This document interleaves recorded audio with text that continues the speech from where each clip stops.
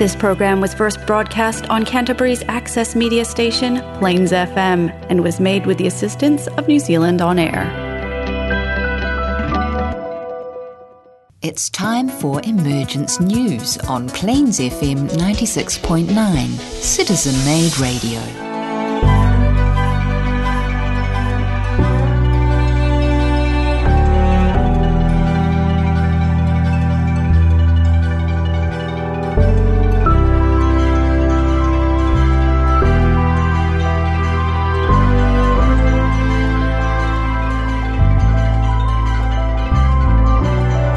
Tēnā koutou katoa. Greetings to all.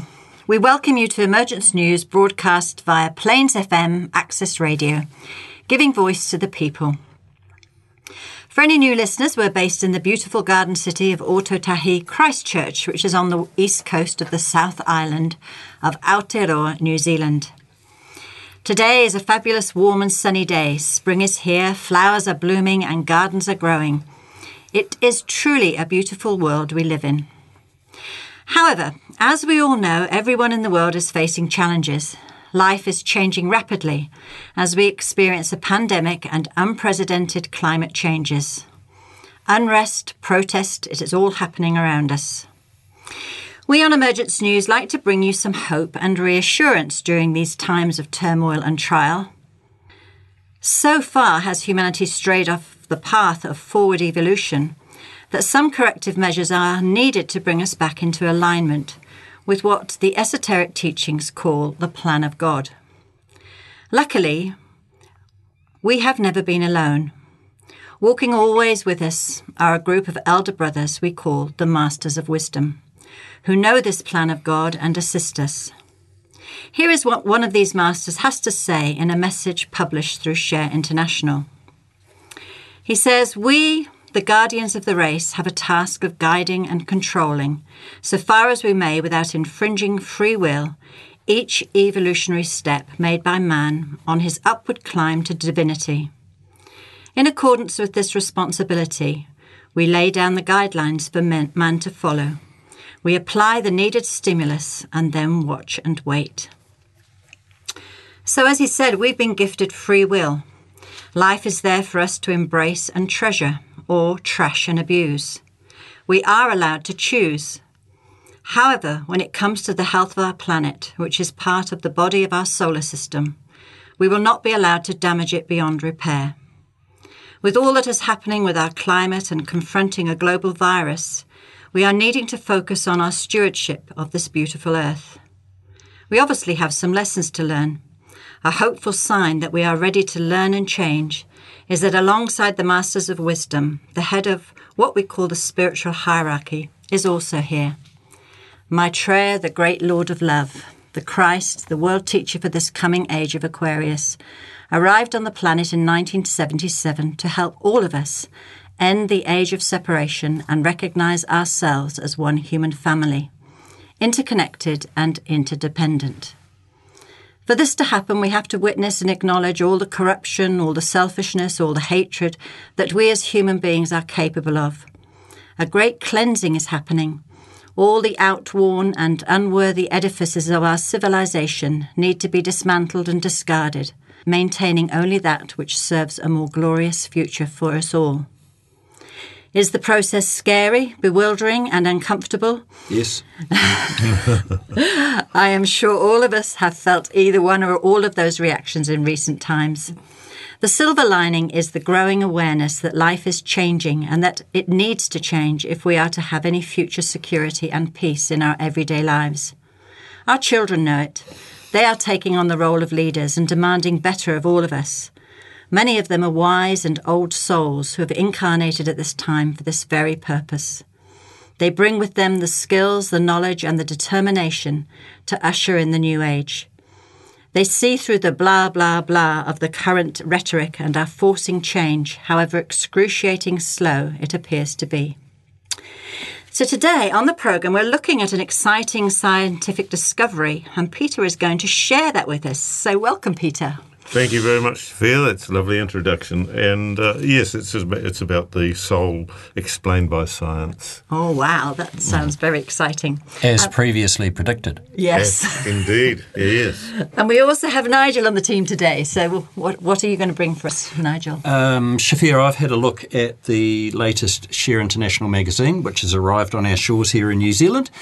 And there's a very interesting point of view article here, which is entitled An Optimistic Look at Global Action on Climate, which, of course, has been published hard on the heels of the Glasgow Summit on Climate and, of course, 5 years ago, the Paris Summit on climate change, and how our governments are responding, or probably more accurately, not responding to the crisis.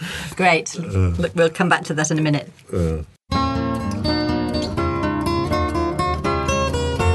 Okay, so we are, as I said in the introduction, souls in incarnation, and Peter is going to tell us about a prediction that's actually happened. That's right, yes. Well, the prediction was by Benjamin Creme, and the Master Joel Cool, who gave the Alice Bailey teaching, stated that the privilege of presenting to the world the scientific evidence proving the existence of the soul might well come from a French scientist. It wasn't entirely definite, but it will be proved. And here we have a book written by Dr. Philip Guillemot, a research engineer physicist at the French Centre for Scientific Research. And his book is called The Physics of Consciousness. And it's an amazing sort of book because it brings together quite a lot of the esoteric words and thinking and puts it into a context of scientific discovery. And a lot of the things he's written he's actually regarded as a research man with computer engineering and interdisciplinary research. So he's involved in theoretical physics, neuroscience and artificial intelligence and the new linear dynamic schemes. If you can get all that on board, you're doing very well. That's right. How did you spell that? So these are sort of a lot of the things they're looking into, and I noticed that this man, Mr. Philip Guillemot, is bringing in all sorts of things with regard to, we've talked a lot about the etheric here on this particular program, and they are talking, he's actually talking about the dark matter, so-called, and he's saying that the energy of the dark matter is an incredible energy. It's more than what we've got in the see in the physical, dense physical. That's right, yeah. Yes, and so this is actually quite surprising. But he's saying that the soul is non-material and evolves out of time. Now, out of time, I think he means like beyond time. Space and time. Beyond time, doesn't he? And I noticed when I read the article that he talks about it as being energy and information. Yes, that's right. Yeah. And he's saying it cannot be predicted by physical laws. And it ensures the survival of the body and ridding it of excess disorder. Well, obviously up to a point where the body dies. But anyway, that's how he describes it. And it preserves the information after death. Yes, that's right. And this, of course, is what we know as a soul when we're looking at esoteric science. And he's saying living systems know how to keep themselves alive and even get rid of this internal disorder. We call it the immune system, don't we? Because that's actually what it does. It sort of, copes with whatever attacks it has on itself. Physics has proven that consciousness is vibrational and in nature on a quantum scale. It is considered to be the source of information located outside space-time. Now, this space-time is, of course, a word and a phrase that the scientists use all the time, and probably came in with Spock and his team. Yes. The space-time continuum. Yeah, that's right. Yeah. Yes, so The immaterial physics has proved that the vacuum, which is immaterial by definition, is full of energy. And so that's some of them are saying it's 85% dark matter. Mm-hmm. And so that's a tremendous amount of, we call that etheric, and the planets are coming in and going out through this dark matter. Some of them are appearing as dense physical planets, and some are disappearing as dense physical planets, but they're still there as dark matter. Yeah. And so nothing's ever lost, is it? No, it just the energy transforms. changes, and this is really what it's all about. His theory starts to merge with esoteric science when he relates 4 different levels and 4 different vibration rates. Mm-hmm. He says somewhere in our brain a kind of wiring links us to the field of energies. And of course, esoteric law says that the higher mind controls and impresses the brain's activities. In fact, it is using the brain as sort of the hard drive, really, isn't it? Mm. I mean, and then we have it like a GPS system, don't we? Or sort of. Yes, that's right. And he's saying that consciousness must be considered primary, since there is no objectifiable reality without consciousness. Now, that surprised me, actually, coming from a materialistic sort of viewpoint. Yeah. But he's saying if we removed all the consciousness from the universe, there cannot even be a universe. Yeah. Now, that's just something to ponder on, isn't it? Yes. Hey? Yeah. Because, I mean, we haven't actually thought of that phrase before or thought of that idea. Yeah. And this is where he closes the gap in another book, The Peak of the Spirit, which is his second book. He explains, among other things, that consciousness is alive, but impossible to perceive at a human level. This is the higher consciousness he's obviously talking about. He says that love is the fundamental energy of the universe, like light. And we know that light in the beginning was the Word, and behind the Word, obviously, was consciousness. Mm. It had to be.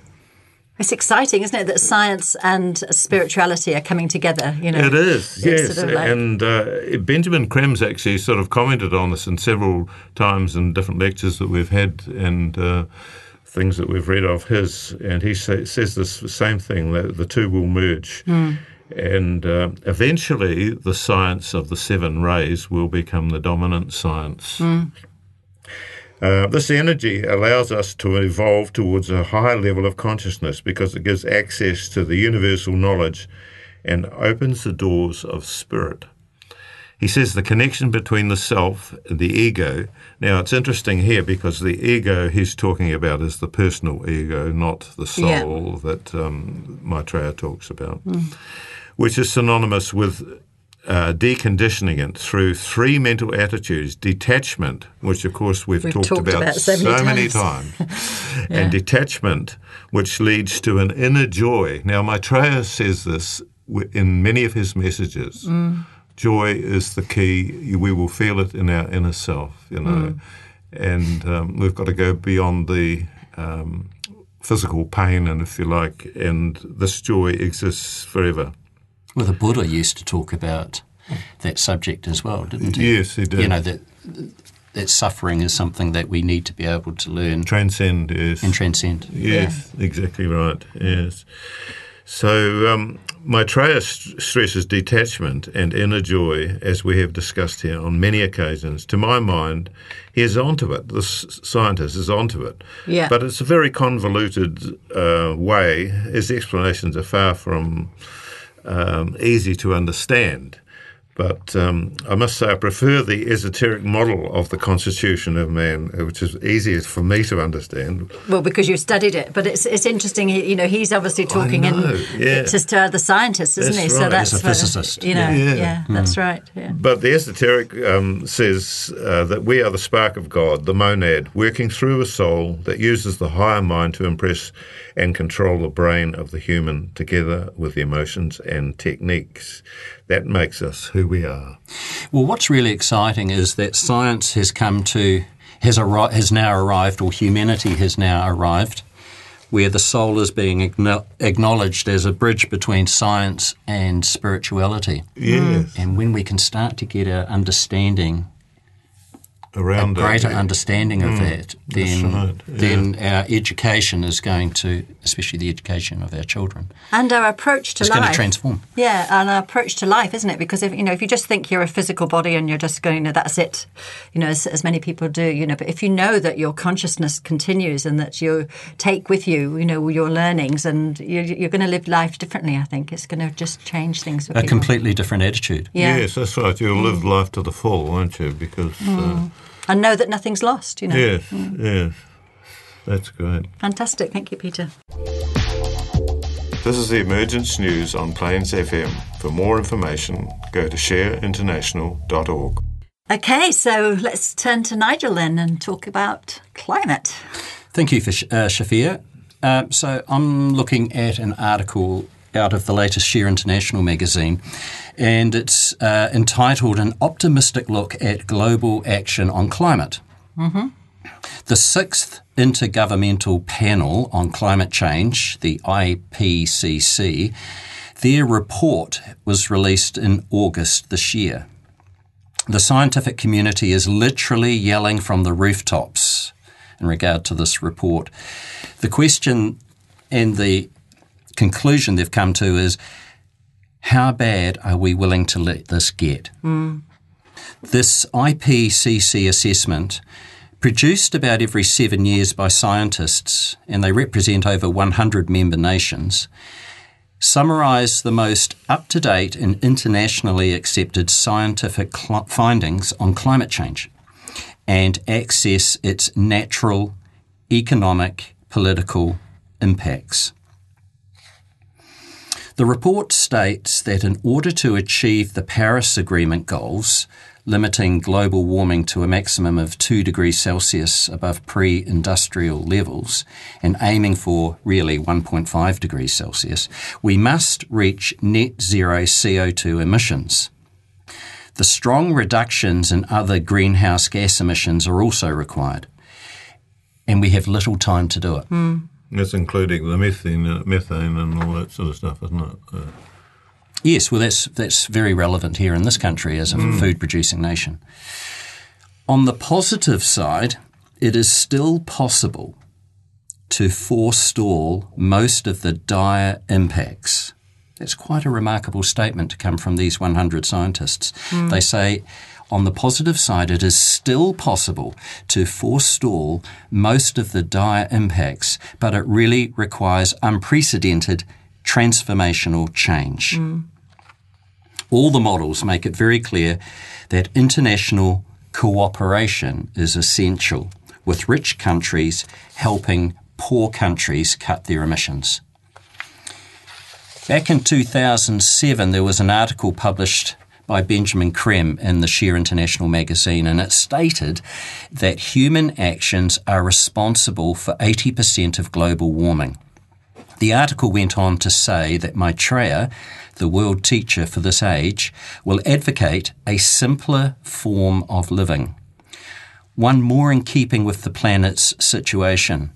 When enough people are convinced that this is necessary, there will be a growing movement to simplify our lives throughout the planet. And this is I found this quite interesting. This will proceed with quite unusual speed. It's an interesting phrase, isn't it? It will proceed with quite unusual speed. And if you think about the level of speed, the level of tension around us at the moment, if with the news and the level of change that is happening around us, it's happening very, very quickly. Yes, I just read an article called The Great Resignation. Have you heard? I think over 4.4 million people in America have resigned from their jobs and are seeking to live more simply. There's a huge amount of people that are sort of changing. Well, that's right, and that's a very good example of millions of people being inspired by the need for change. Thus will the gravest dangers facing planet Earth be somewhat countered. Generating more substantial reasons for optimism are the hundreds, perhaps thousands, of large and small-scale efforts being made by individuals and businesses around the world to reduce the use of fossil fuels and increase renewable sources of energy and sequester the carbon already in the atmosphere. Dozens of these are described in Drawn Down, which is the most comprehensive plan ever proposed to reverse global warming. And beyond those, every month new projects and discoveries are being reported in the Drawn Down, but mostly by not the mainstream media. It's usually through alternative forms of media, such as what we refer to here as Share International. Yeah. Mm-hmm. And several projects have been described and drawn down, demonstrating carbon being decreased by natural methods such as reforestation and forest protection, restoration of the wetlands, ocean farming, intercropping, and other techniques for soil regeneration. And do you know what one of the top of a Project Drawdown said was one of the top things that they should do? Is educate women to protect the climate.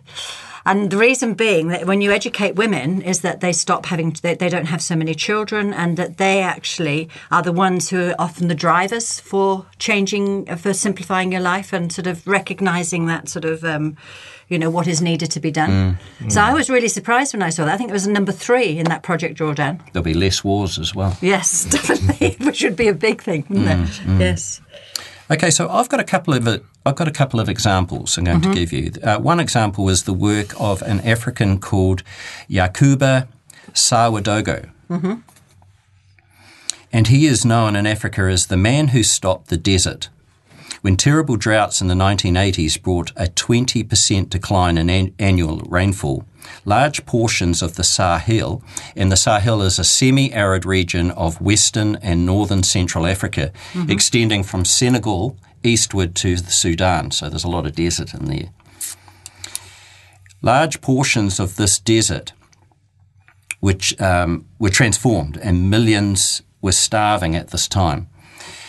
What Sawadogo did, however, was he refused to leave his farm, so he had to think of new ways to farm. A long-standing practice of local farmers over there is digging shallow pits to collect and concentrate scarce rainfall at the roots of the crops. So what he did was he dug larger pits and collected more rainwater. But his greatest innovation was adding manure to the pits during this dry season. His crop yields did increase, but more importantly, trees began to sprout between his rows of crops from seeds in the manure. It's quite clever, isn't it? After several growing seasons, when the trees were a few feet high, he found that his crops were doing even better. And the trees were restoring the vitality of the degraded soil. This mixing of crops and trees, or agroforestry, brings several benefits. The shade and the bulk of the trees protect seedlings from the searing heat and gusty winds, typical of a desert. Falling leaves serve as a mulch to boost soil fertility, and they also provide animal fodder in a season where little other food is available. Sawadogo eventually began to harvest some of the branches to sell for firewood, furniture making and construction, further diversifying his income. He became quite entrepreneurial, really, didn't he? They took some aerial photos from 1975 and compared them to satellite images from 2005, so there's a 30-year gap there. And it's very evident how widespread agroforestry has become in the Sahel. So that's one example, It's amazing to think you can actually get trees growing in a desert, isn't it? Sort of when you think of the irrigation and things that's needed. Yes, and if you're interested in developments in that part of the world, go online, and there's a great just type in the Great Green Belt, which is in this area from the west coast to the east coast of Africa, and there's billions and billions of trees being planted. Wow. Yeah, and we don't hear about it, do we? Not unless, that's right. Yeah. Okay, I've got one more example. A different kind of experimental companion farming is taking place in the oceans. Small-scale ocean farms are pioneering multiphonic aquaculture, where the anchor crops are seaweed and shellfish. In addition to providing large amounts of nutrient-rich food, they're a great team for fighting climate change.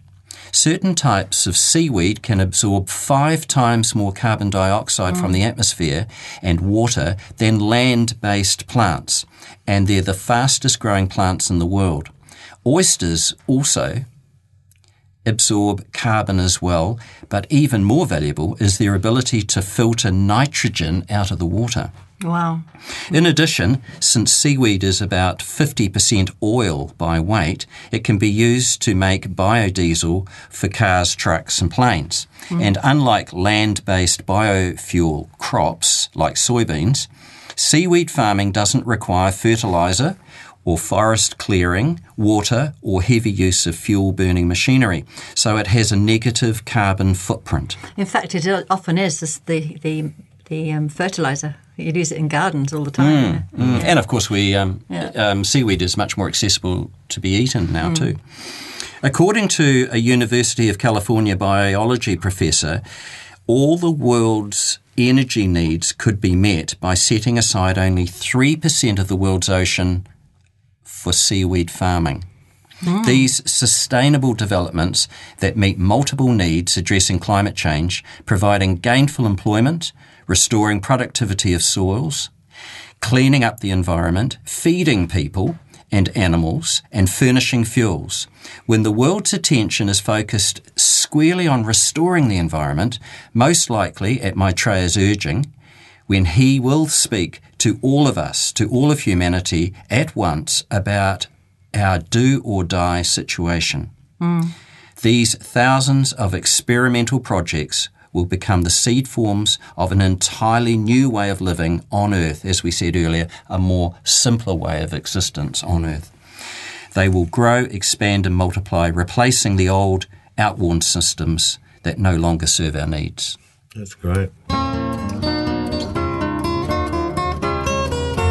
So let's just finish with a message from the Master, a little bit of the message from the Master called The Great Mother. It says, men must realise their responsibility for the planet on which they live.